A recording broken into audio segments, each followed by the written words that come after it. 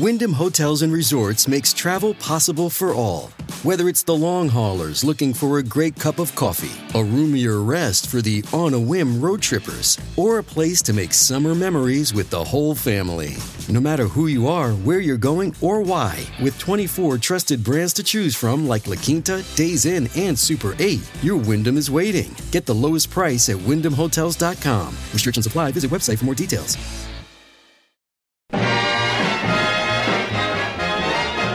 Welcome back to the Kennedy Dynasty Podcast. I'm your host, Allison, and today I am joined once again by my buddy old pal, Ryan Pryor. Wah, wah, wah, wah. Hello. Hey, everybody. It's been a long time. It's been 2 months. Can you believe it's been 2 months? No, it hasn't. 2 months? 2 months to the day, tomorrow. Since Are you we recorded serious? Cocktails and Clammy Chowder. Yeah, 2 months. That was a good time. That was a great day. Thank you. That was fun. We had a good time that night. That was a fun night. Time. That was a lot of fun. It was. I think I got COVID the next day, but yeah, or no, 2 days and later. You got COVID the next day, and I was like, for like 3 days, I was like, oh my God, I'm getting COVID. I've gotten COVID, and I just don't know it. I have Schrodinger's COVID, and I Schrodinger's COVID. And so that would be the title of this episode if I did it like that. Schrodinger's COVID, and every day I went to work and I wore a mask because I teach at a school, so I was like, I don't want to get anybody infected, even though I'm pretty over the mask thing at this point. Finally, on like day 3, I said, Caroline, why don't you test? Because we had some rapid tests at home, and she was like, she tested negative, and I was like, okay, but you know how if you think you're gonna be sick, every time you notice a symptom, you're like, oh, that's it, this is it. So Totally. I would have like a headache, and I'm like, oh, there's the COVID, it's gotten me. I'm done. I felt so bad. What happened was, for the audience, me and Jeffrey came back from Europe. We landed, literally took a COVID test the next day. Everyone we knew that came back from Europe was getting COVID. We were so careful while we were there. We did all the things, and we tested negative when we landed. So we were the next day. So we were thrilled. We were like high five and ready to go, because then we had the show with y'all the next day. And I, of course, told all of you, I tested negative. Totally understand if, we just got off the airplane, if you're uncomfortable, blah, blah, blah. And y'all were like, no, we're good. Obviously, that's just how the world operates now. So we were good. We felt great. And then everything went well. And then I think it was the day after, that night, we went to bed and I was like, something is wrong. We weren't for sure yet. And then we tested the next morning. And I texted everybody that was involved and felt like garbage, the fact that I had put you all there. Well, but I did test before. You just can't predict it. Whatever it was, we had breakfast with you for 2 hours that morning. Sat right across from you, and Allison. Allison's not quiet, so she was, she was all the particles were in the air, just and we didn't spitting over COVID. Breakfast. And my huevos rancheros did not get COVID, and neither did I. So praise be. Who knows? Praise be to He. But yeah, it worked out all for the best, and so much to talk about. And in 1964, the number one thing that people had to argue about was the outcome of the Warren Commission. In fact, it caused a whole lot of hubbub and hoopla and rigmarole, if you will. 3 different great word terms that we're using today. And it was a big deal. A lot of the information that I got today came from a archived Time magazine article from October of 1964 that was literally 30 pages long about just the reaction of this one particular writer to the Warren Commission's report being released. Anyway. That's awesome. Before we get started, though, I do want to say I have not covered the Warren Commission, and it's not necessarily on purpose. It's just that I actually don't focus a lot on the assassination or things around it. I do an episode here and there about it because obviously it's definitely a big part of the Kennedy family story, but I focus on the family as a whole and their history and don't so much study in, or haven't to this point studied so much about that. So with the Warren Commission, I haven't covered it yet. This episode will specifically be on the history of the Warren Commission and its findings. And I know this is a very controversial topic, but we're not going to get into all the conspiracy theories and all that kind of stuff. We're solely reporting on the what it was and what they found. And the real thing about the Warren Commission is it's 888 pages long. So you could literally do a whole series. You could do months. You could do a couple months worth of episodes just going through the Warren Commission and looking at their findings and talking to historians about it.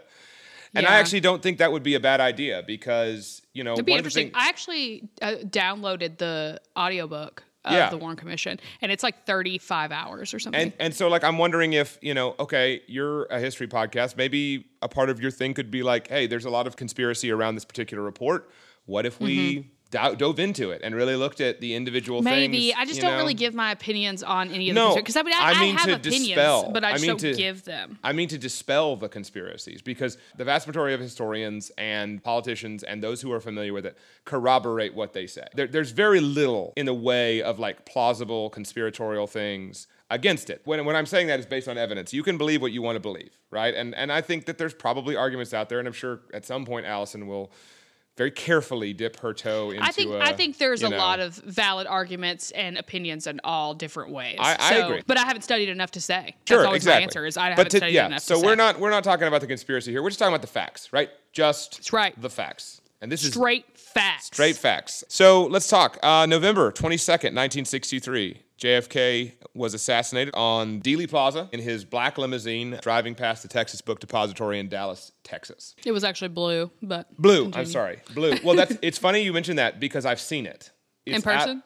So two fun facts about that limousine, and again, like I said, we're not talking about the assassination today, but one, the limousine is currently housed at the Ford Museum in Dearborn, Michigan. Oh, that's right. Yeah. And it is black now, or at least was it blue? Was it like midnight blue or something? I'm colorblind, so who knows, really, quite frankly. Are you really? I'm red-green colorblind, yeah. So I didn't know that. I see colors weirdly. I see different colors weirdly, yeah.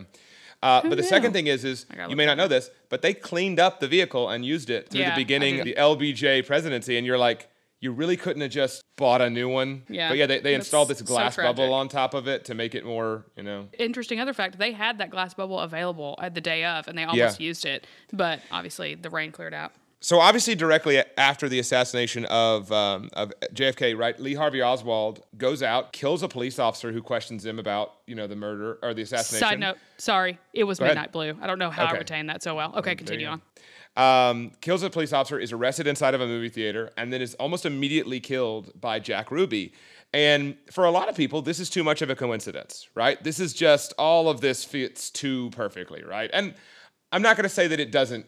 It's like, you can't make that up, right? That's hard to make up. That would make a good movie if it wasn't true. Obviously, people wanted answers, and so on November 29th, 1963, LBJ signed Executive Order 11130.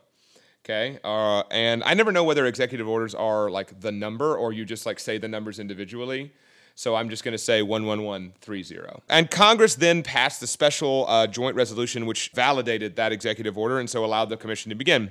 It would take its name from Chief Justice Earl Warren, who had previously served as the governor of California up until 1953, from 1943 until 1953, until he was selected to become on the Supreme Court. And I was really curious as to why the Chief Justice of the Supreme Court was chosen for this role.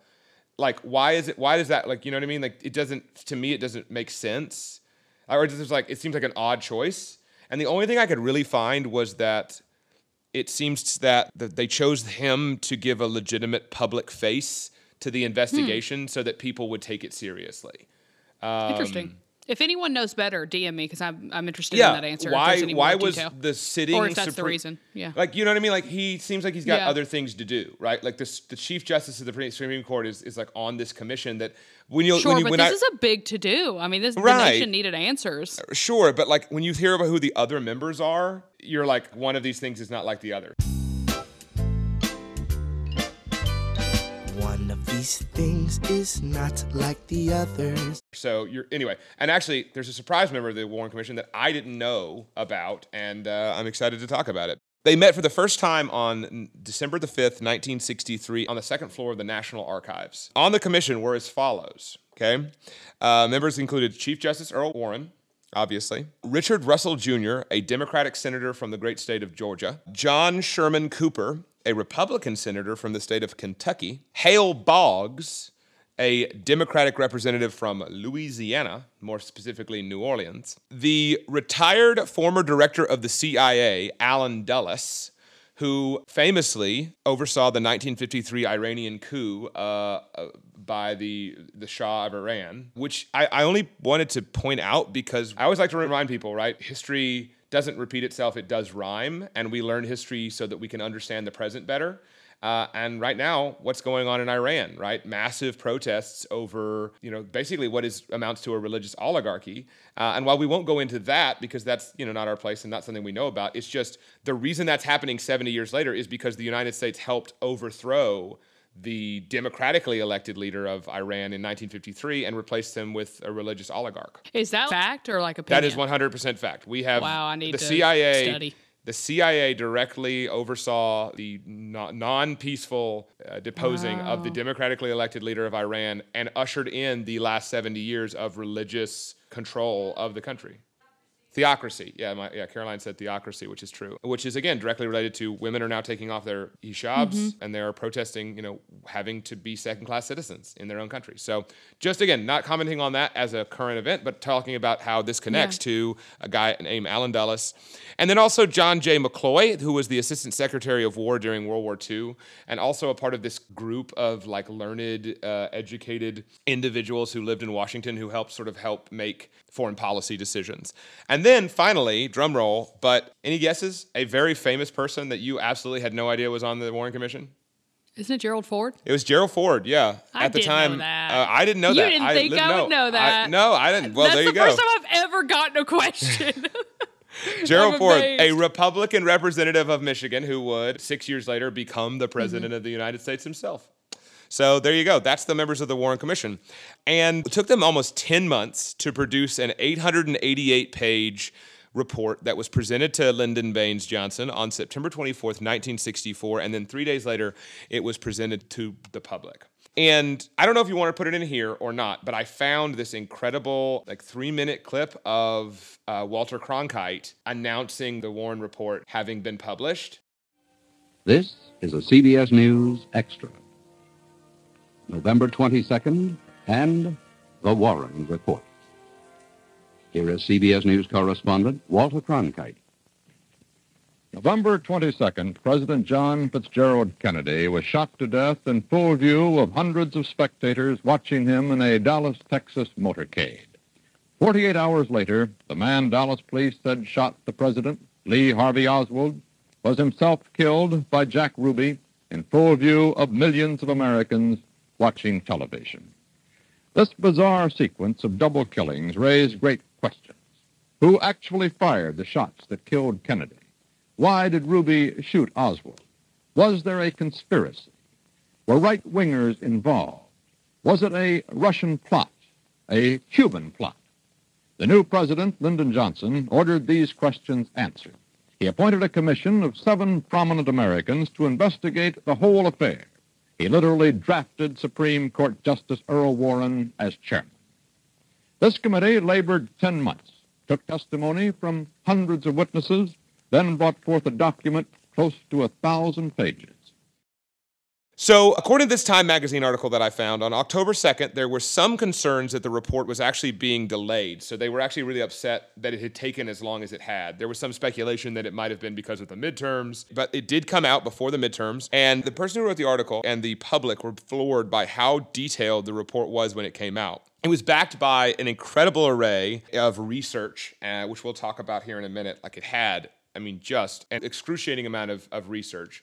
Oh, and by the way, the person who wrote this article, I want to make sure I'm giving credit where credit is due. And actually, it doesn't mention it. So whoever you are, if you're still out there and you're listening to Kennedy Dynasty, let us know. There were 13 key findings, and of which I'm going to only read 3 because they're probably the most important. And then I'm also going to reveal to you some of the more other interesting things about it that I think just stood out to me when I read through it. I do want to say, I've personally seen some places and things that they did not check as thoroughly as probably should have been. Sure. Which, can be expected with something that goes over as quickly as the Warren Commission really did. It was less than a year. Anyway, I just wanted to say that there are things that people will definitely come into my DMs and be like, but they didn't do that. So, of guys, course. I understand it. We're just saying what they reported on. So, this is what they reported. You can have sure. the opinion that you wish. That's fine. I just want to continue to reiterate that. I understand. I get it. And like I said, we are just reading the facts. So here's what the Warren Commission said. Whether you believe it or not, here's what the Warren Commission said. And I'm reading directly from the commission here. Mm-hmm. The shots which killed President Kennedy and wounded Governor John Connally were fired by Lee Harvey Oswald. The commission has found no evidence that anyone assisted Oswald in planning or carrying out the assassination. The commission has found no evidence to show that Oswald was employed, persuaded, or encouraged by any foreign government to assassinate Kennedy or that he was an agent of any foreign government. 2, no direct or indirect relationship between Lee Harvey Oswald and Jack Ruby has been discovered by the commission, nor has it been able to find any credible evidence that either knew the other. The commission has found no evidence that Jack Ruby acted with any other person in the killing of Lee Harvey Oswald. And then finally, there is no evidence that the extreme views expressed towards President Kennedy by some right-wing groups centered in Dallas or any other general atmosphere of hate or right-wing extremism which may have existed in the city of Dallas had any connection with Oswald's actions of November 22. So those are the big 3 key findings. There were several others, obviously, just, that I think were less important to our discussion of this. Yeah, I would say that's definitely the big 3 things that people talk about and that I've read about. Some of the other things that I think were interesting from the Warren Commission that I just thought were worth noting. And this is from the article. 1, on the assassination. In Fort Worth, on the morning of the day he died, JFK and his wife discussed the risks that a president inevitably faces when he makes public appearances. What Kennedy said was mentally recorded by his special assistant, Kenneth O'Donnell, who repeated it to the Warren Commission. And I quote, "If anybody really wanted to shoot the president of the United States, it was not a very difficult job. All one had to do was get a high building someday with a telescopic rifle, and there was nothing anybody could do to defend against such an attempt." A few minutes later, after saying this, Kennedy departed for Dallas, which I think is just, sometimes tragic. Tragic. Yeah. I mean, you speak things into being. I mean, you recognize that it could have been different, right? But it wasn't. Let's see, some other interesting things. The evidence against Oswald. So the Warren Commission's evidence against Lee Harvey Oswald is overwhelming beyond reasonable or even rational doubt.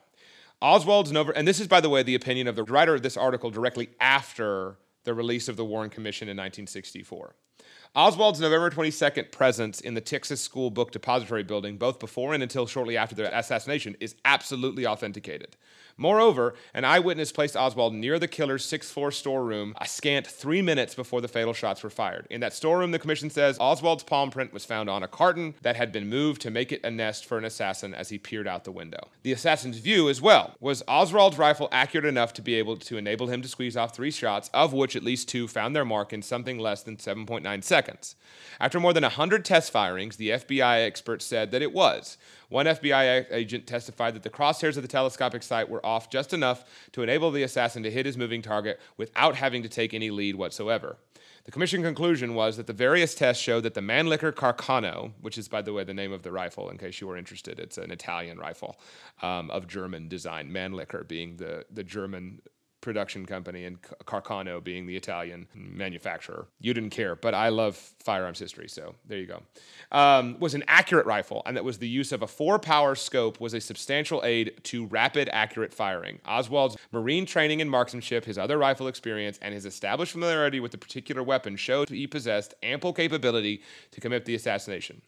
Finally, the commission had in its possession 3 movie films taken by amateurs of Kennedy's car at the moment of assassination. Using these films as its guide, the commission staged a chilling reenactment of the assassination. Oswald's rifle with scope was pointed out of the 6th-floor window, a camera attachment took pictures, and complete with crosshairs of a moving car passed the street below. So those are kind of the key particulars. That's sort of what the commission found. Like I said, you have to believe that the information they were provided with was sufficient. You don't have to. I mean, you don't have to, I suppose, but, like I said, I mean... There's a lot of people that don't, and I think I have seen theories that you could make sense. I've seen different things, so I think it's up to everybody to kind of decide for themselves. I will say that The Death of a President by William Manchester is a really incredible book just about the entire time and everything that happened. I mean, so extremely detailed, it's unreal. And there's people in there and accounts and interviews and all these kinds of things just back to back to back of people being like, that wasn't what happened, or that wasn't founded, or this wasn't. But then this person said this to the Warren Commission, but it was just, different people saying different things. So if anyone's looking for a good book to read about this time and this horrible event, then that's a really good one for detailed accounts and firsthand interviews and things. But yeah, as far as my opinions on things, I never give them. But I am glad to learn about the Warren Commission as a whole. I've never really studied into it much, and it makes me want to keep reading and study more. I really do think going through it and looking at the different parts and that's something that this podcast could very well, I very well do. And not to say, do you again, want to take that on? Because we could do it. We could do it together. We could sort of parse it out over the course of several months, not all at once, but say let's look at Warren Commission Part 1. Let's read through it and let's talk about the evidence there. And let's of course, talk there's about, still so much redacted though. Yeah, and let's talk about that, and let's talk about also like what are like maybe coming up with like what are the counter arguments to this? Like, are there opposing viewpoints to this, right? And what that would can be we find interesting from history, right? I think that might be a nice series that we could maybe could be a talk about side doing. series for sure. Yeah, it could be a side series, and just Maybe a deep dive into the Warren Commission because it's 888 pages. I mean, it's just chock full of stuff, and I think I'm like an hour into the audio of it. It would take me forever. So obviously the results of this Warren Commission were first of all, the Secret Service drastically changed how it dealt with presidential security. Congress published the testimony and depositions of over 552 witnesses and 3,100 exhibits, pieces of whatever, that are currently available on the National Archives. Anyone with the Freedom of Information Request Act through the Freedom of Information can view these pieces of evidence if you so choose, although you would have to know the whole story, I suppose. The commission has been continuously criticized for leaving out potential game-changing information. Multiple conspiracy theories and cover-up claims have been made, which we are not going into, but that has been something. In fact, after the 1992 film JFK, the Assassination Records Review Board was set up to preserve all documents and discoveries that were made. And it was found that even members of the Warren Commission had some doubts about the substantive or basic principles of the Warren Commission's findings. Okay? I'm just saying that it is verifiable fact. This is not my opinion. You're going to have to make a new soundbite for that. It is clear that you very much believe every single finding of the Warren Commission. Is that true? That's not true. Would you say that? I wouldn't say that's true because I don't believe anything unless I see it for myself. The beautiful thing about being a historian or teaching history and learning history is that if a new book comes out in 10 years about a subject that I know about and it says, hey, by the way, everything you knew about this was wrong, and because we found new evidence, I would go, oh, shoot, everything I knew about that was wrong. Like you're not opposed to changing your opinion. That's a part of being a growth and being a human being. Well, it's a part of being an adult, but also you can't be in academia and not do that, right? The idea of academia is you let the facts take you to your conclusion and you use the facts to make your argument, as opposed to what regular people do, which is make an opinion and then find facts to corroborate that. I think that's a very important thing of communication in general, too, is to never be so prideful that you can't say that you are wrong or change your opinion on things. And so if Gerald Ford didn't love everything about the commission and maybe thought some things were off, then you know what? Who am I to say that it isn't? Well, Caroline says, well, he pardoned Nixon, so who knows who knows. I need like a board to put sound effects in. So bad. Yes, you need to, I won't, can we, I have one that's my opinion, but like, can I get one now that's like, this is just the facts. I kind of like that. You got it. It's going to be a news like, and then it'll be like, this is just the facts. This is just the facts. But also, can you include, this is just the facts. 3 other investigations, were done subsequently after the Warren investigation. In 1968, a panel under the Attorney General Ramsey Clark. 1975, the Rockefeller Commission. In 1979, the House Select Committee on Assassinations, in which all of them corroborated the basic principles of the Warren Report. Yeah, if something comes out next week, and a never-before-seen piece of footage that's like, no, like this didn't happen the way that the Warren Commission said, then I would change my mind. That's interesting. But to my knowledge, the largest amount of scholarly work that's ever been done on this assassination was the 888 pages directly after the assassination. And to my knowledge, that is what I'm going to follow until new information becomes available. If people ask me, do you believe the Warren Commission's findings or do you believe conspiracy theories, whatnot, I always answer, I have not studied enough about this subject to know. There are people that have dedicated years and years and years to study this, so I do not have enough information to make an educated answer on that. My goal is to continue learning about the Kennedy family's history in general and stuff, and that's just not necessarily where I focus all my energy, but eventually it would be interesting to dive into. This is what's great about you, Allison, is that you admit these things because a lot of people don't, and this is a good thing about you. And this is why I think because it's true. Yeah. I think your listeners appreciate about you. I think we should get you a soundbite too, and I think it should be this. Ready? Okay.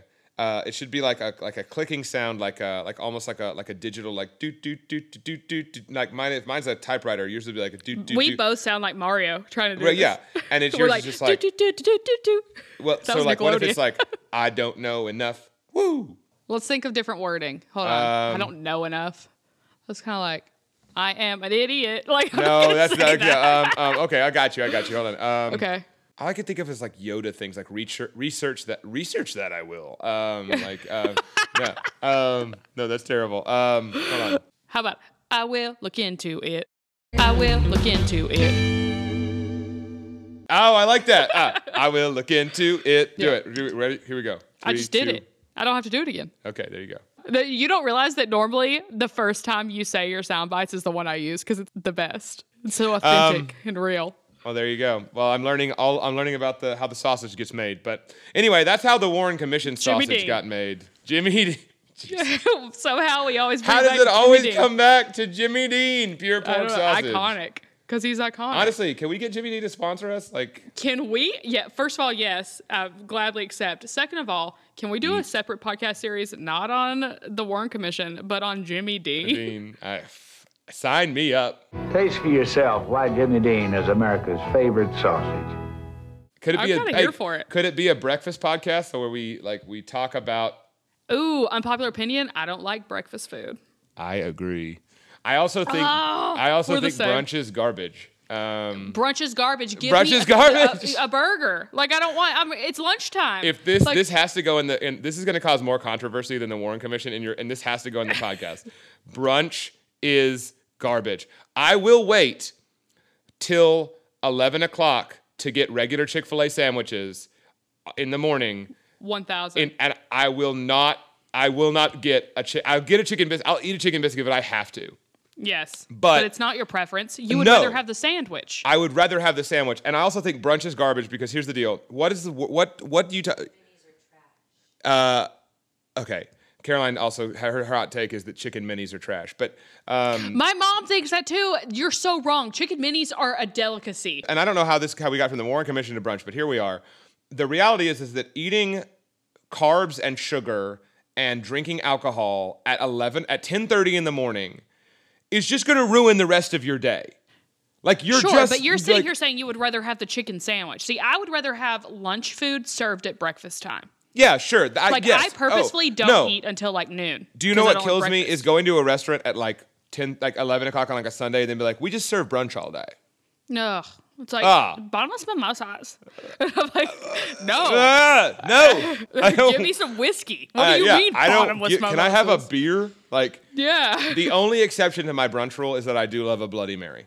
I do love a Bloody Mary. I do love, the same. So but why? It's because it's tomato, it's savory. It's salty. It's salty. Every audience, I can't believe I'm about to reveal this to you all. But I was thinking about this exact topic today. It's super weird that we're talking about this. So when my kid, I have one younger kid who's still in Mother's Day out. When I drop her off at whatever time in the morning and I'm by myself in my car, I have this thing where I love to eat by myself in my car. It's I think it's a mom thing. I don't know what it is. It's just a long it's pretty classic mom thing. Some moms smoke menthols, Sure. You like to eat in your car alone. It's self-care. I love to eat in my car alone and listen to trash podcasts. Love it. All the gossip podcasts. I get So what I did today, and I felt like a garbage truck. I really did, but I do it once a month, is I don't like breakfast, but I want to go eat in my car once all my kids are out of the house. Sure. So I went to Sonic this morning and ate a cheeseburger at 9:30 a.m.